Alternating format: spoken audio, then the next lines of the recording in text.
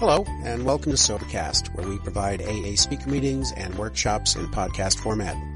We're an ad-free podcast, and if you enjoy listening, please help us be self-supporting by visiting Sobercast.com, look for the donate link, and drop $1 or $2 into our virtual basket. We hope you enjoy the podcast. Have a great day. Hi, my name is Keith, and I'm an alcoholic.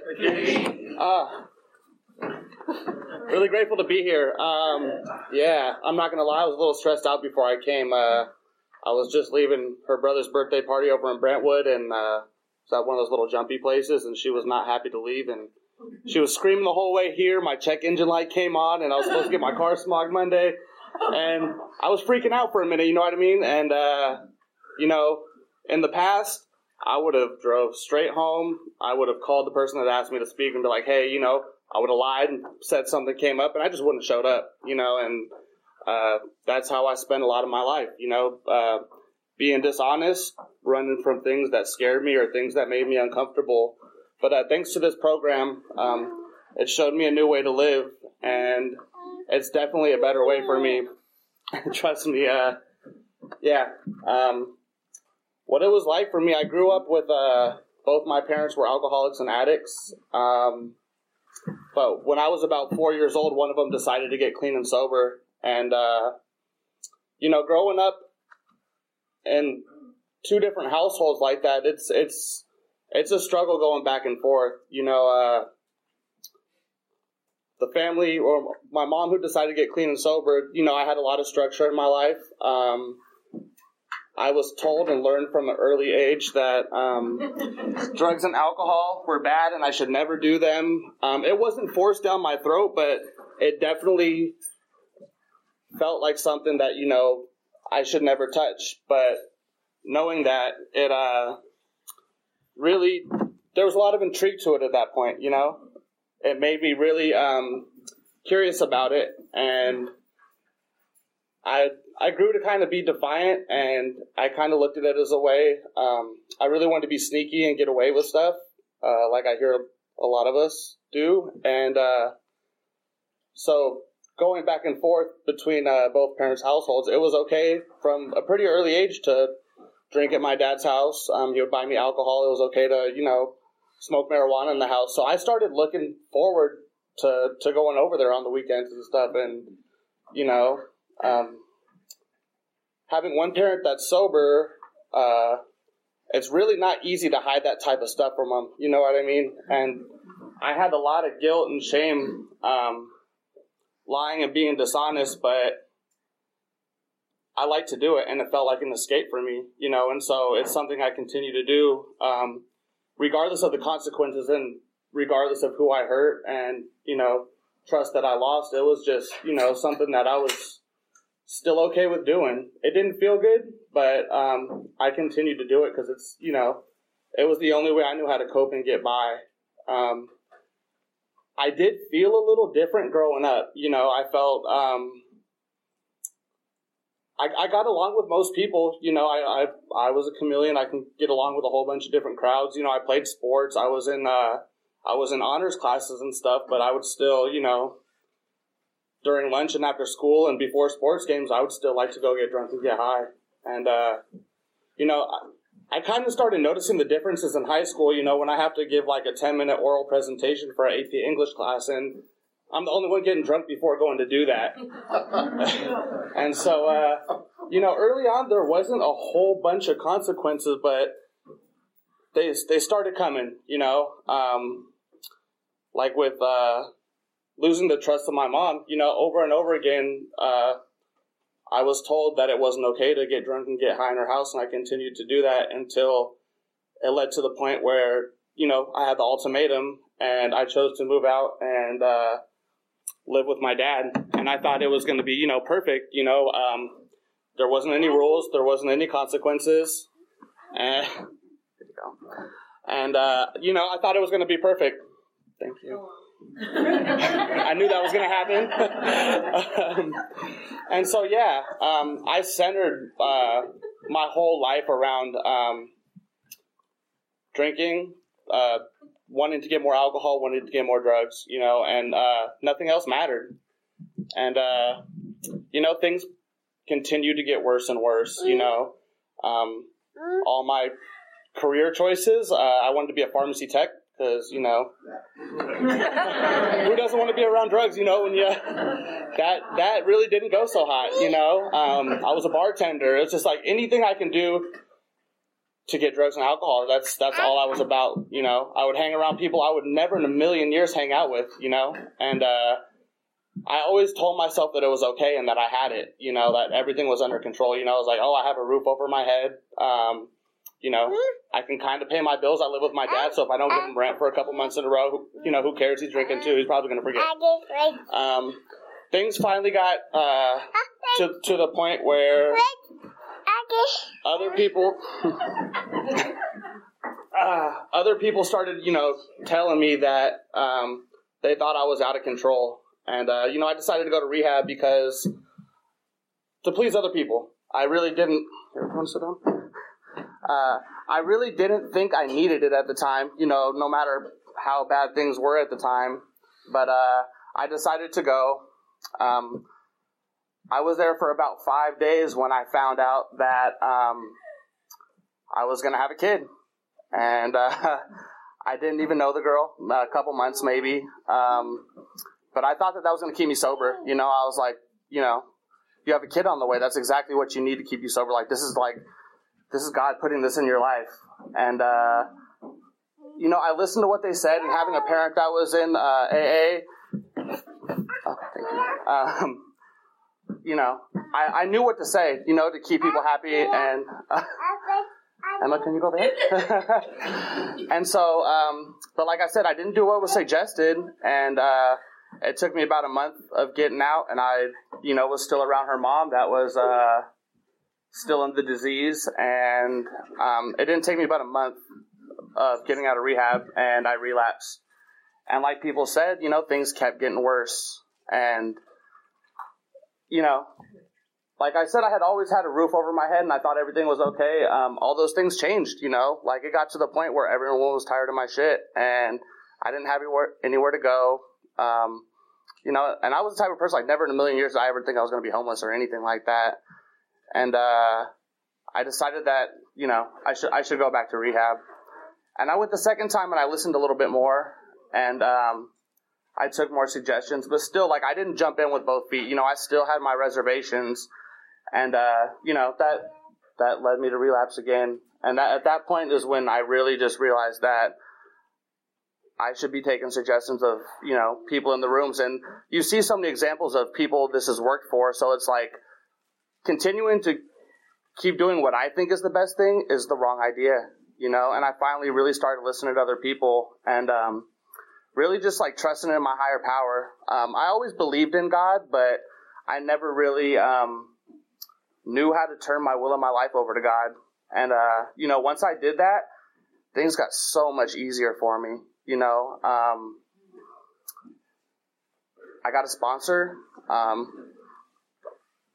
know that the things I should be telling my sponsor are the things, if I feel like I shouldn't be telling my sponsor things, those are exactly the things I need to be telling them. And if I have like life decisions or, you know, things that come up, I need to run it by them. And like I said, thank you. And like I said, with trust in my higher power, like just an example, on Monday I had a friend who had a job opportunity that he offered me, and it was a better opportunity than the job I had. And you know, I've been wanting to get out of my job for a while. You know, I'm getting put on graveyard back and forth, and it's just I didn't feel like it's the best place for my recovery and for staying sober. And I was really scared, and I wasn't going to apply. And I got back from my home group meeting on Tuesday, and I'm like, you know what? I'm just going to do it. And then yesterday, I'm at work, and they have a meeting, and they tell me my company's moving to Ohio, and that we're going to be closing down in 2 months. And it was just like, man, I was so scared and freaked out about doing this thing. But, you know, like I said, I trusted my higher power, and I'm like, you know, I feel like this is the right thing. Like I said, I talked to my sponsor about it, and it's just like, it was just such a God shot, and it just like gave me so much faith, you know, in God and the rooms and just like the life that AA has given me, and that it's okay to walk through your fears. I used to run from everything, you know, my feelings. anything, like I said, that scared me or made me uncomfortable, I would bolt. And so, just at times getting that reassurance that, I'm on the right path, and that if I continue to do the things I do, I'm going to be okay, and God is going to have me right where he needs me to be. And, I have only this program to thank for that. So thank you guys.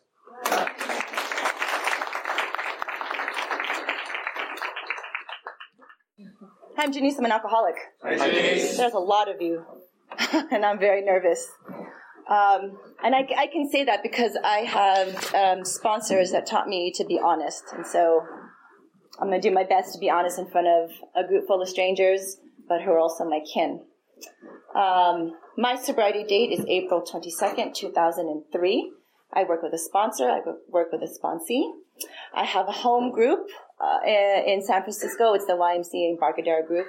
We meet around 12:10, Monday through Friday. Come visit us. That's where I met this gentleman here. He asked me to speak, and so here I am. So thank you for letting me be of service today.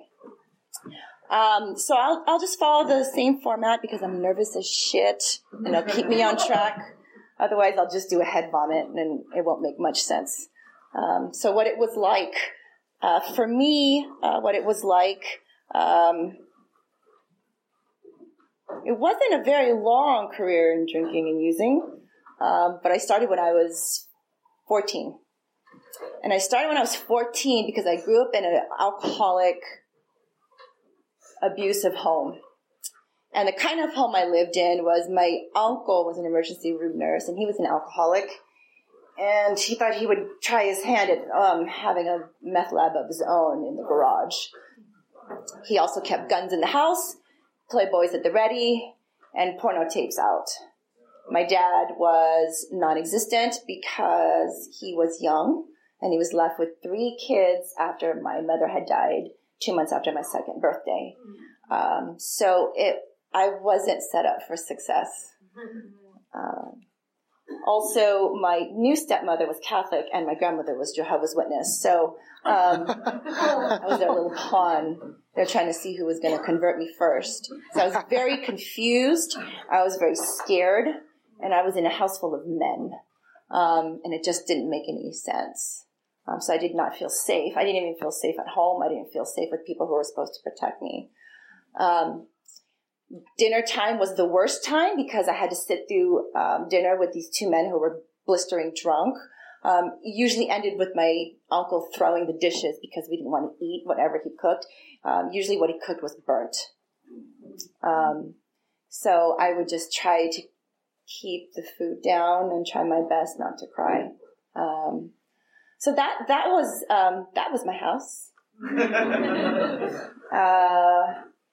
So that's my experience with alcohol and drugs, right? And I swore I would never be the men in my life. I didn't want to be like them. They were just really bad people. And so, because my dad and my uncle were so bad, and because my dad felt so cheated by life, he was left with these 3 kids and no mother to care for them, he made it known on a daily basis that we were unwanted and that we were stupid and that we would grow up to be nothing. And so because of that, I thought, well, I might as well behave as such. So I did. I really didn't think I was smart. I thought I didn't know what I was going to be when I grew up. I didn't think that far ahead. I started cutting classes in junior high. I started rolling with people who smoked cigarettes, smoked weed, got drunk, and I thought this is my Latin life. This is who I'm going to be. And I really didn't think much of it. So I continued this way up until, I don't know, maybe 15. My dad was getting sued by his first wife for child support, so we moved in with her because he thought that maybe he could have a go at it instead of paying child support. When we moved in with my first stepmother, this would have been my 3rd high school because my dad just couldn't get his shit together. But when I ended up in Vallejo, I was like, I'm amongst my people. Ghetto as fuck. I like it here. And I cleaned up my act somehow. It wasn't until I graduated high school and I thought I could go to college and be an adult did I realize that I didn't have the tools to be an adult. I wasn't given those skills by my dad. I definitely wasn't given those skills by my grandmother. So whatever job I got, I really didn't show up. I really wasn't accountable. I wasn't responsible. I didn't know how to balance a checkbook. I didn't know what a FICO score was. I just managed. I went to school at night. I went to work full time during the day. And Friday afternoon, come 5 o'clock, I would get drunk with my coworkers. And it wasn't like, I could hold down alcohol very well. I think I could probably drink 3 Cosmos and then I'm done. I'm on the ground. Like my coworkers are peeling me off the floor and then dumping me in my boyfriend's house. And the sun hasn't even gone down yet. And come Monday, I would just be really cute and try to get away with it again the following weekend. So I don't think my drinking career was that fun. It was just a means to get by. It was just a means for me to just try to fit in. Because that's what I really wanted, right? I really wanted to fit in this universe. Because I didn't know my place, even as an adult. Yeah, I went to school. Yeah, I got a paycheck. But none of it made sense. I didn't know what it is I was trying to do. That grandmother I told you about, that Jehovah's Witness, she passed away 2002. And she was what I thought at the time, my true mother, the one that raised me, the one that brought me up. And I was devastated. And in order to cope, my drinking picked up. And I would just end up going to work hungover. I would call in sick all the time. And my employers let me get away with it. They thought that, she's just grieving. But there was something else there. I didn't know, but there was something else there. And at the time, I was working for a Johnson & Johnson company. So all the things I needed were at my disposal, like an on-site therapist. So my supervisor sent me to a therapist. And she said, you're grieving. You're going through depression. We'll do a few sessions on site, and then I'll refer you out. So she referred me out, and I saw another therapist, and I told her my story. And I remember walking in, and I had a beanie on and all these clothes on, but I was freezing and I was shaking, and I had to sit on my hands to stop from shaking. And I don't know why. It wasn't like I was drunk or hungover. I guess I wasn't ready, right? And she wanted to talk about my childhood, and I thought it was fine. I'm here to talk about grief. I'm here to talk about death. I'm here to talk about my grandmother. Why do we want to talk about my childhood? But she kept digging and she kept poking, and I didn't really care for it. So I didn't see her after maybe 4 sessions. I was done.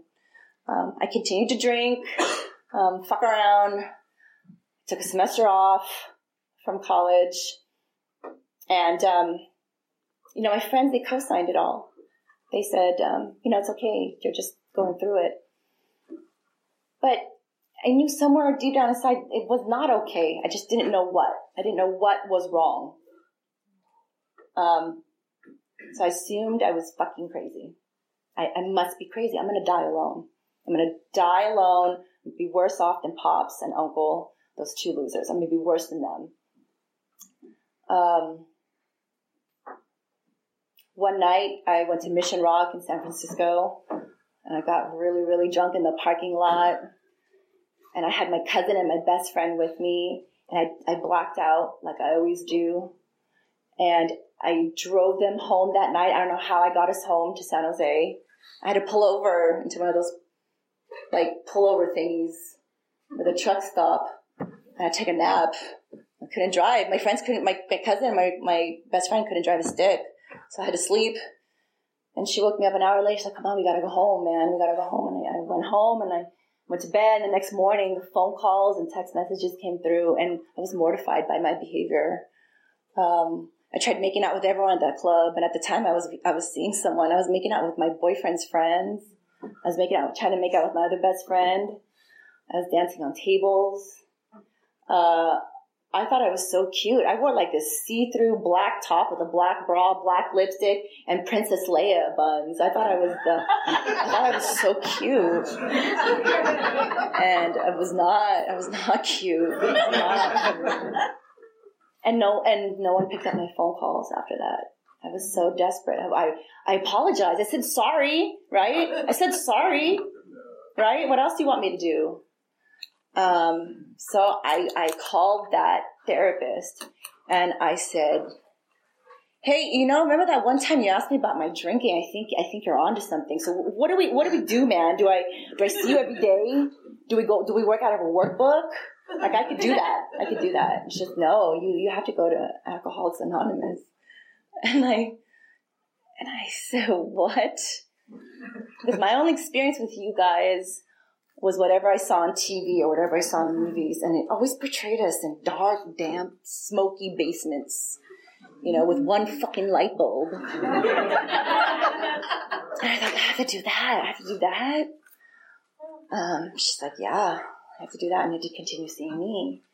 And so I remember it was a Sunday morning, and it was raining, and it was Kaiser Hospital in Santa Clara, and I was sitting in that parking lot.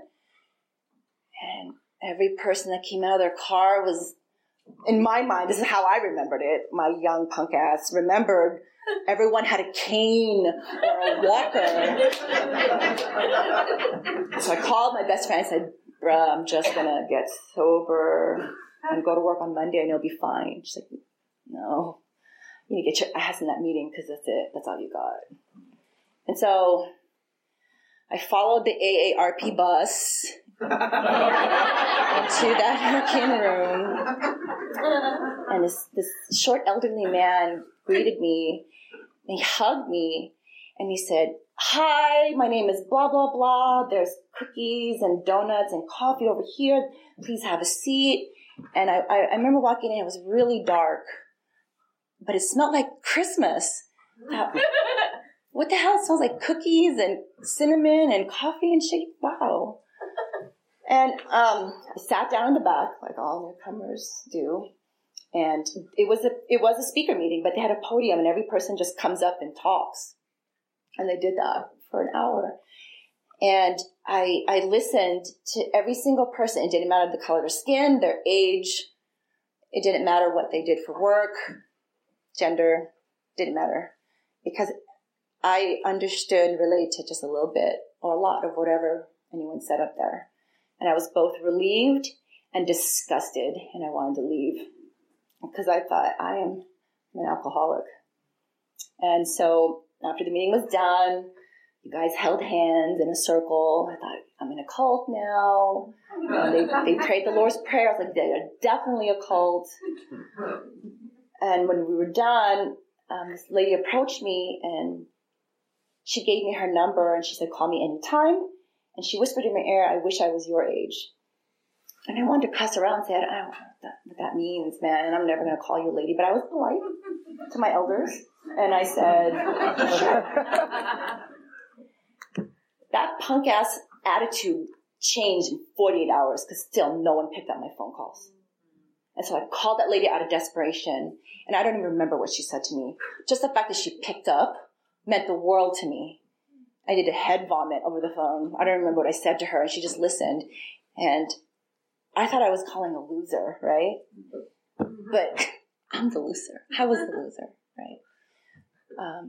She didn't end up being my sponsor, but I'm so glad she picked up because that gave me a little bit of hope and a little bit of faith that I'm not alone in this. I continued going to meetings, but I didn't get a sponsor. And one particular meeting I remember, it was a young people's meeting at that same Santa Clara Kaiser. And it was huge. It was a huge room. It was like 3 times this size. A whole bunch of young people. And they were all cliquish. This is how I remembered it. They were all cliquish, and they were all like shiny and beaming, and everyone was so cool. And I thought, I'm in high school again. And that was the first time I heard about the big book. And I thought, that's right. It is a cult. It's a blue Bible this time. And this guy came up and said, get off your ass, wake up for your recovery. Recovery waits for no one. I thought, yeah, I'm not coming back. I'm done. I'm so done. And so I I went the next morning after school. I called everyone on my phone, and no one picked up still. So I wanted to tell them what I was up to because, I'm an attention whore. I was going to tell them I was going to go back out. And I was, at the time, my ex was in his car, and I saw him driving around campus at San Jose State, and I was ducking behind bushes to hide. Like, just leave me in peace. And I didn't know where to go. There's plenty of bars on campus, but I ended up at an Outback Steakhouse in South San Jose.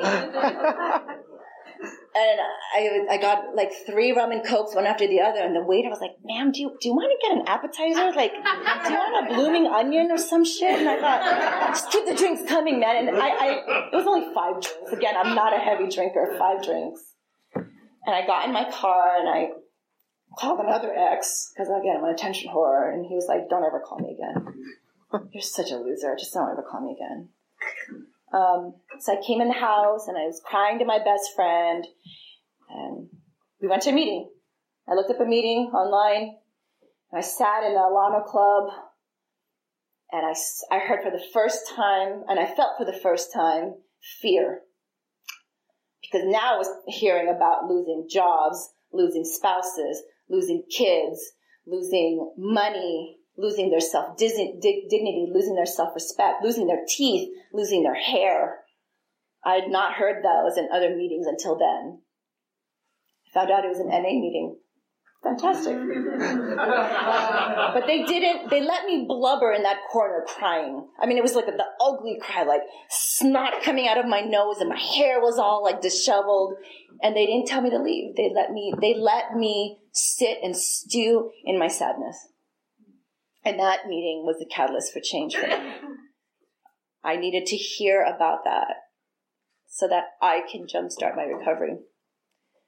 Because I was no better than them. That's what I get to look forward to. At the time, I was only 24. And I thought my life was over.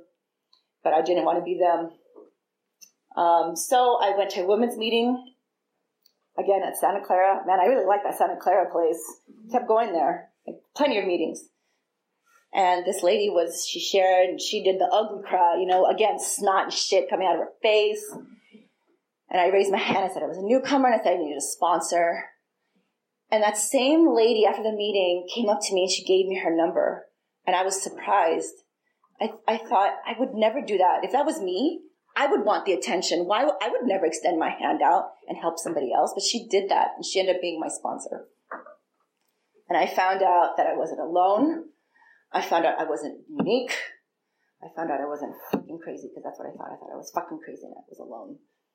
She took me through most of the steps, probably up to 10. And she said, "I'm sorry, I can no longer be your sponsor. I've decided to stop going to meetings." And so I thought, perfect. I'm at a year sober. I don't know what to do. I think I'll be okay. I'm just going to white knuckle it. It'll be all right. So I met someone online, thing called Friendster. I thought I had my life together, right? I could start dating. And I moved to San Francisco, and it just started to unravel again. I didn't know why, I just didn't understand why I was miserable. I'm sober, right? I'm sober. The whole point is that I need to stop drinking and using, right? And what happens? Those old character defects come about, old behaviors, old defense mechanisms. And so I'm only halfway, damn it. I make it longer. I was so miserable, I ended up going back to therapy. I thought I need to go back to therapy is what I'll do. And I went to this therapist, and she said, maybe you should go back to AA. Because things aren't working out for some reason. And so I went back. I found another Alano Club in Daly City. I went to a women's meeting. I was like, there's a formula. I scored big with the women's meetings in Alano Club, so I'll do that.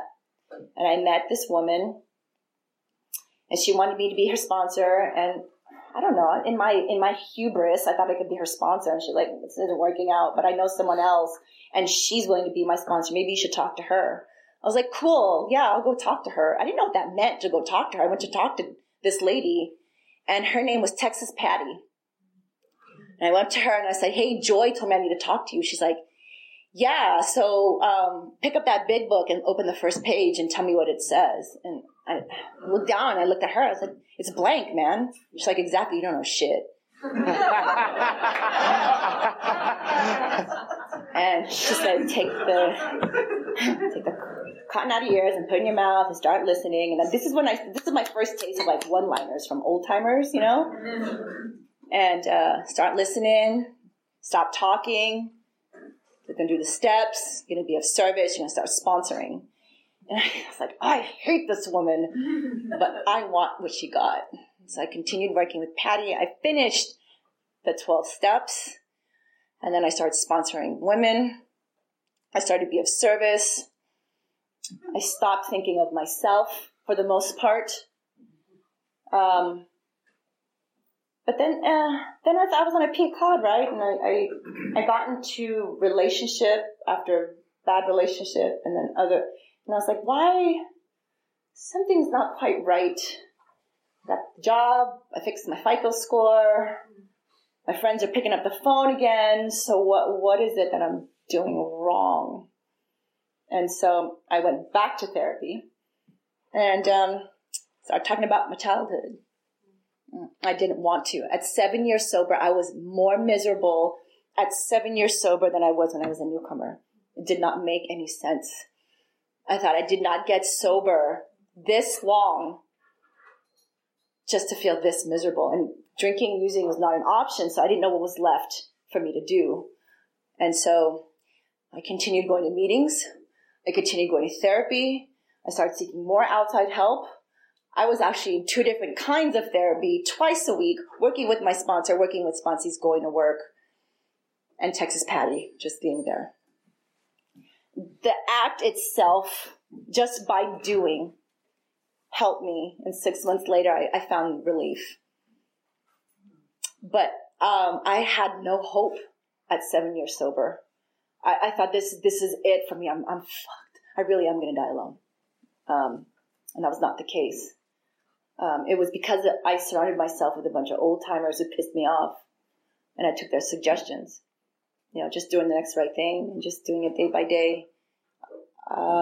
At that point in my recovery, I realized this is no longer just a program for me. Because if I think of it as a program, I think of it like work, like homework, workbook work.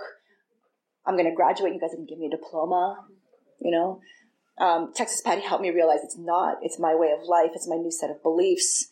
I graduate when I pass, when I reach that, when I meet my maker. And at the time, I thought that was really morbid, but that makes sense to me because I will continue coming to these meetings. I will continue being of service.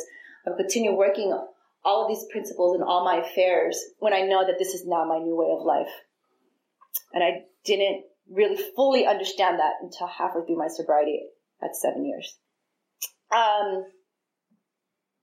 I think that it's important for me to realize that when I came in here at 24, I wanted all your 9-step promises. I wanted to be a lady, and then I was going to leave. I was going to take from all of you, and I was going to give nothing back. I realized that's not how it works here. I need to give what was so freely given to me, because when I came here, I was bankrupt. I had no self-worth. I felt like a nothing, and I didn't have anything to give you guys. And now I do. I don't want anything in return. I will freely give myself to you if you extend your hand out and need help, because that's how it works.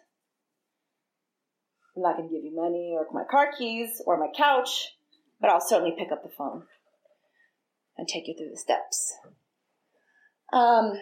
I still continue to surround myself around people who piss me off, because they call it like it is. I don't need someone to co-sign my bullshit. I don't need someone to tell me the pretty. You know, people and that's fine. If people want to share about they got the car, the girl, and the job, that's fine. But that I do not relate with. I want to know the ugly. I want to know, how did you deal with death? How did you deal with divorce? How did you deal with death? How did you deal with success? Because I don't know how to.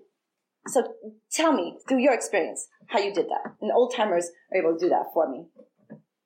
Because Texas Patty taught me this. This program does not promise anything but life. And at the time, I thought that sucked. But now I realize I get to be present. I get to be here. I get to be alive. I'm not alone. I'm not dead. I'm not a piece of shit. Nobody, like my dad said I was. I am something to someone and to myself. That uncle that had his cute little meth lab, that Breaking Bad thing going on, he is now 16 years sober. 6 months after me.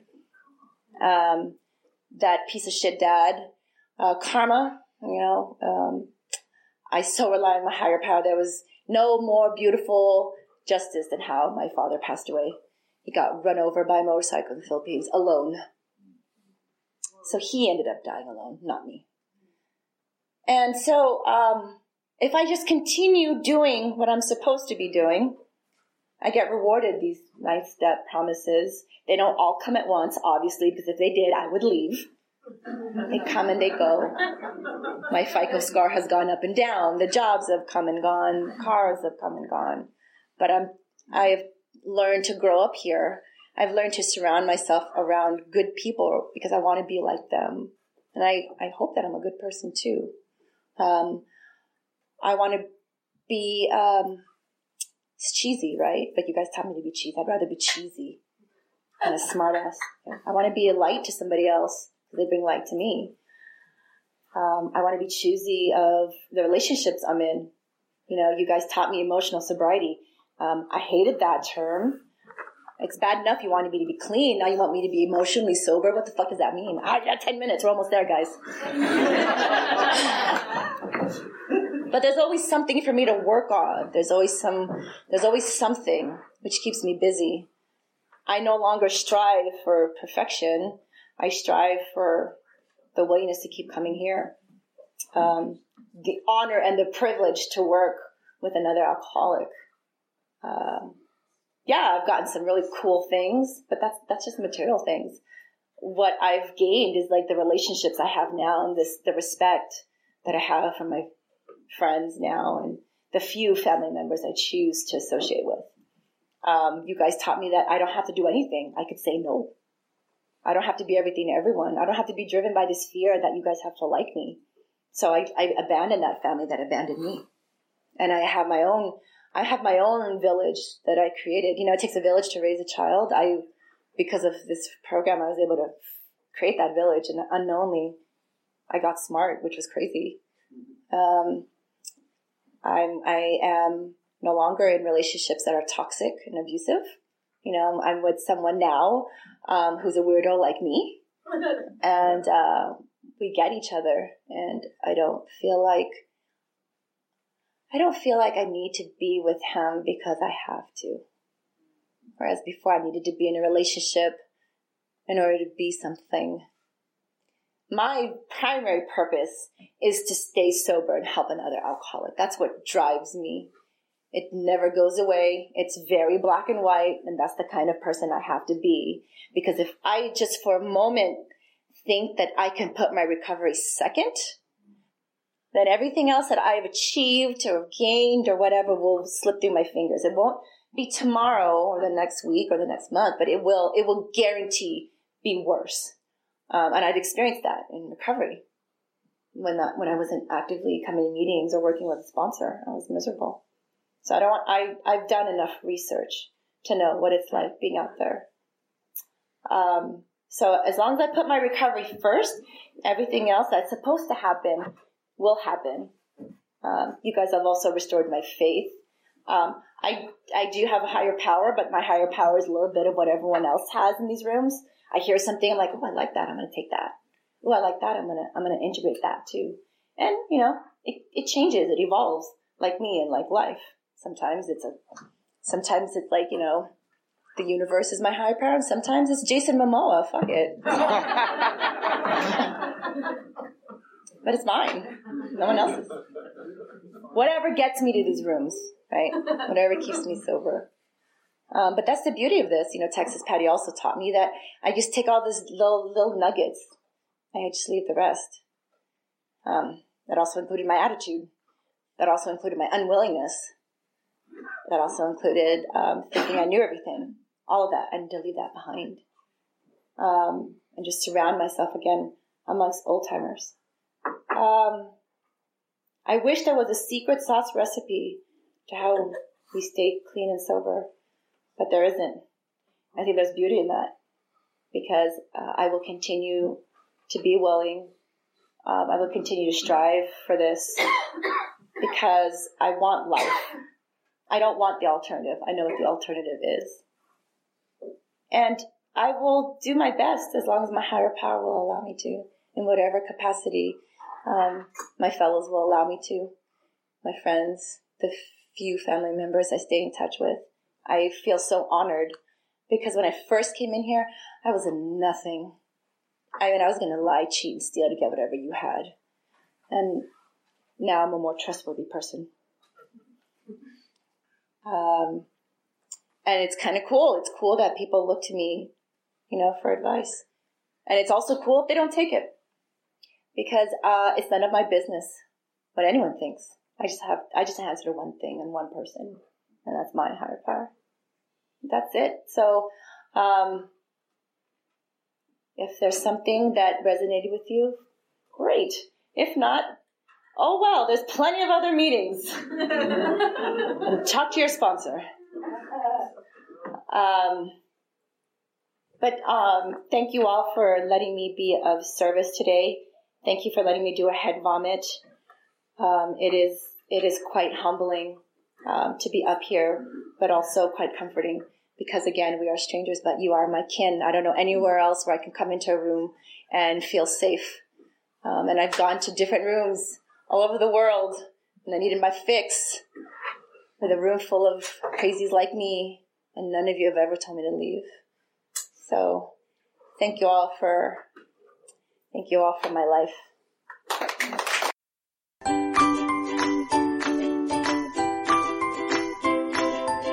Thanks for listening. I hope you enjoyed the podcast. Sobercast is ad-free, and we'd like your help in order to keep it that way.